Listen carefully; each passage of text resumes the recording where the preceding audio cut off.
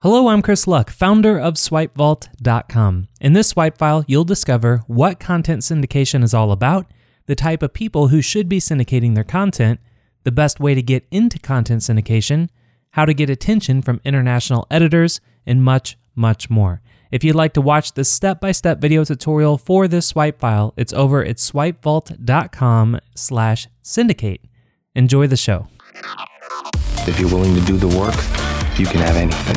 The other great secret is if you keep learning all the time, you have a huge advantage. Welcome to Swipe Vault, the only marketing club online where you can see what's working, why it's working, and how you can swipe it to make it work for you.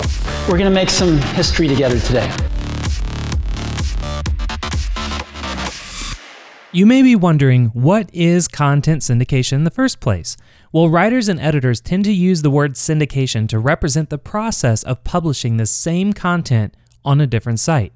Now, generally, the content remains exactly the same, but there's just an additional comment from the syndicating editor to explain that the post is syndicated, and there's a link back to the original piece.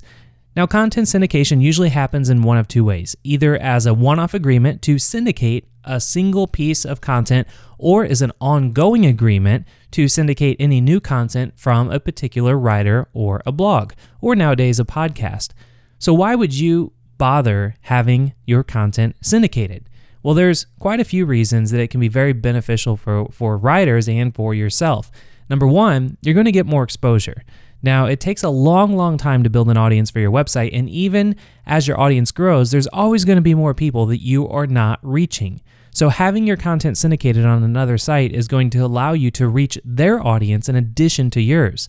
And syndicating on websites that get international exposure, well, that's going to give you international exposure that you might not have received on your own. Number two, you get more out of your content.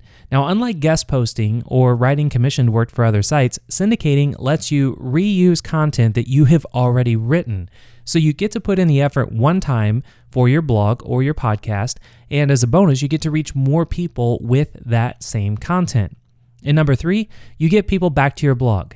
Now, most syndicated pieces will include a link back to the original content, but very few readers actually click those links, at least from my own personal experience. So what happens more often is that readers, rather than clicking on a link at the very beginning or the very end of an article, they will actually click relevant inline links to get more information. Now, if these happen to be the links to other content on your blog, it should go without saying, but just don't do this unless it's actually relevant to lace in links throughout your piece that you're wanting to syndicate. But whenever you do, and you can do that, you're going to be able to increase visits to your blog considerably. Now, I know you're probably thinking, well, who should syndicate content? Well, first of all, content syndication will not work for everyone.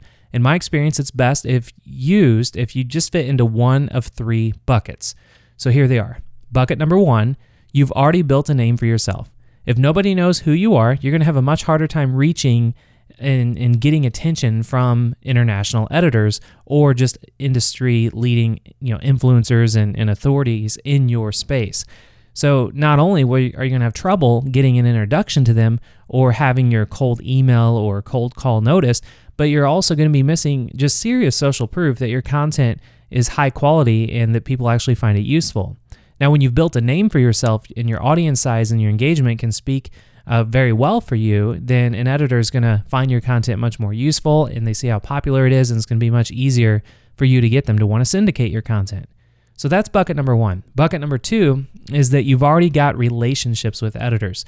So if you already know editors at publications and websites that you want to see your work in, you're going to have a much easier time getting started, getting your content syndicated. Now, editors are very busy and their inboxes are full. They're not likely to notice a cold email coming from someone they don't know. And if they do see a cold email, which they probably get hundreds of every day, especially if you're going for an editor at TechCrunch or one of the just an industry-leading site, you're not going to be seen. It's really all about connections. Just like any other aspect of business, it's mostly who you know. And if you don't know any editors yet, getting a warm intro from someone that you do know can really help you start building those relationships. And bucket number three is that you're creating content regularly. So content syndication tends to really give you a spike in traffic engagement, but the thing about spikes is that they're just a spike. They don't really last too long. So syndicating can really help if you do it regularly and you're doing it on top of your primary content strategy. So if you're creating content regularly, you're also going to have more to offer editors that you work with.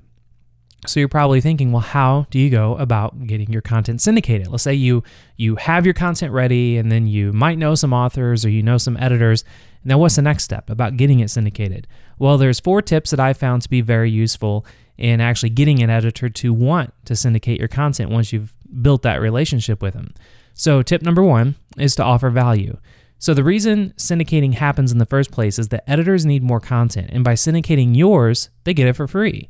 So make sure that your content is high quality and it's useful, and you should be offering really something valuable to the readers of each publication that you reach out to. And remember, the editors that you talk to, they're not really thinking about you. They're thinking about their readers. So when you talk to them, make sure that your content's going to come across where it's going to help out their readers. Tip number 2, make it easy. If you want busy people to help you, you need to make it as easy as possible. Now, this means doing as much work for the editor as you can and making their job easy. That's exactly how we have our partner program even set up here at SwipeVault. We make it extremely easy for our partners to promote by putting together complete promo kits for all of our pieces of content that they can promote. You could do the same thing. When you're creating your content and you want to position it and give it to an editor, package it up and have a syndication kit where you can give them everything that they need and all the relevant links all in one place.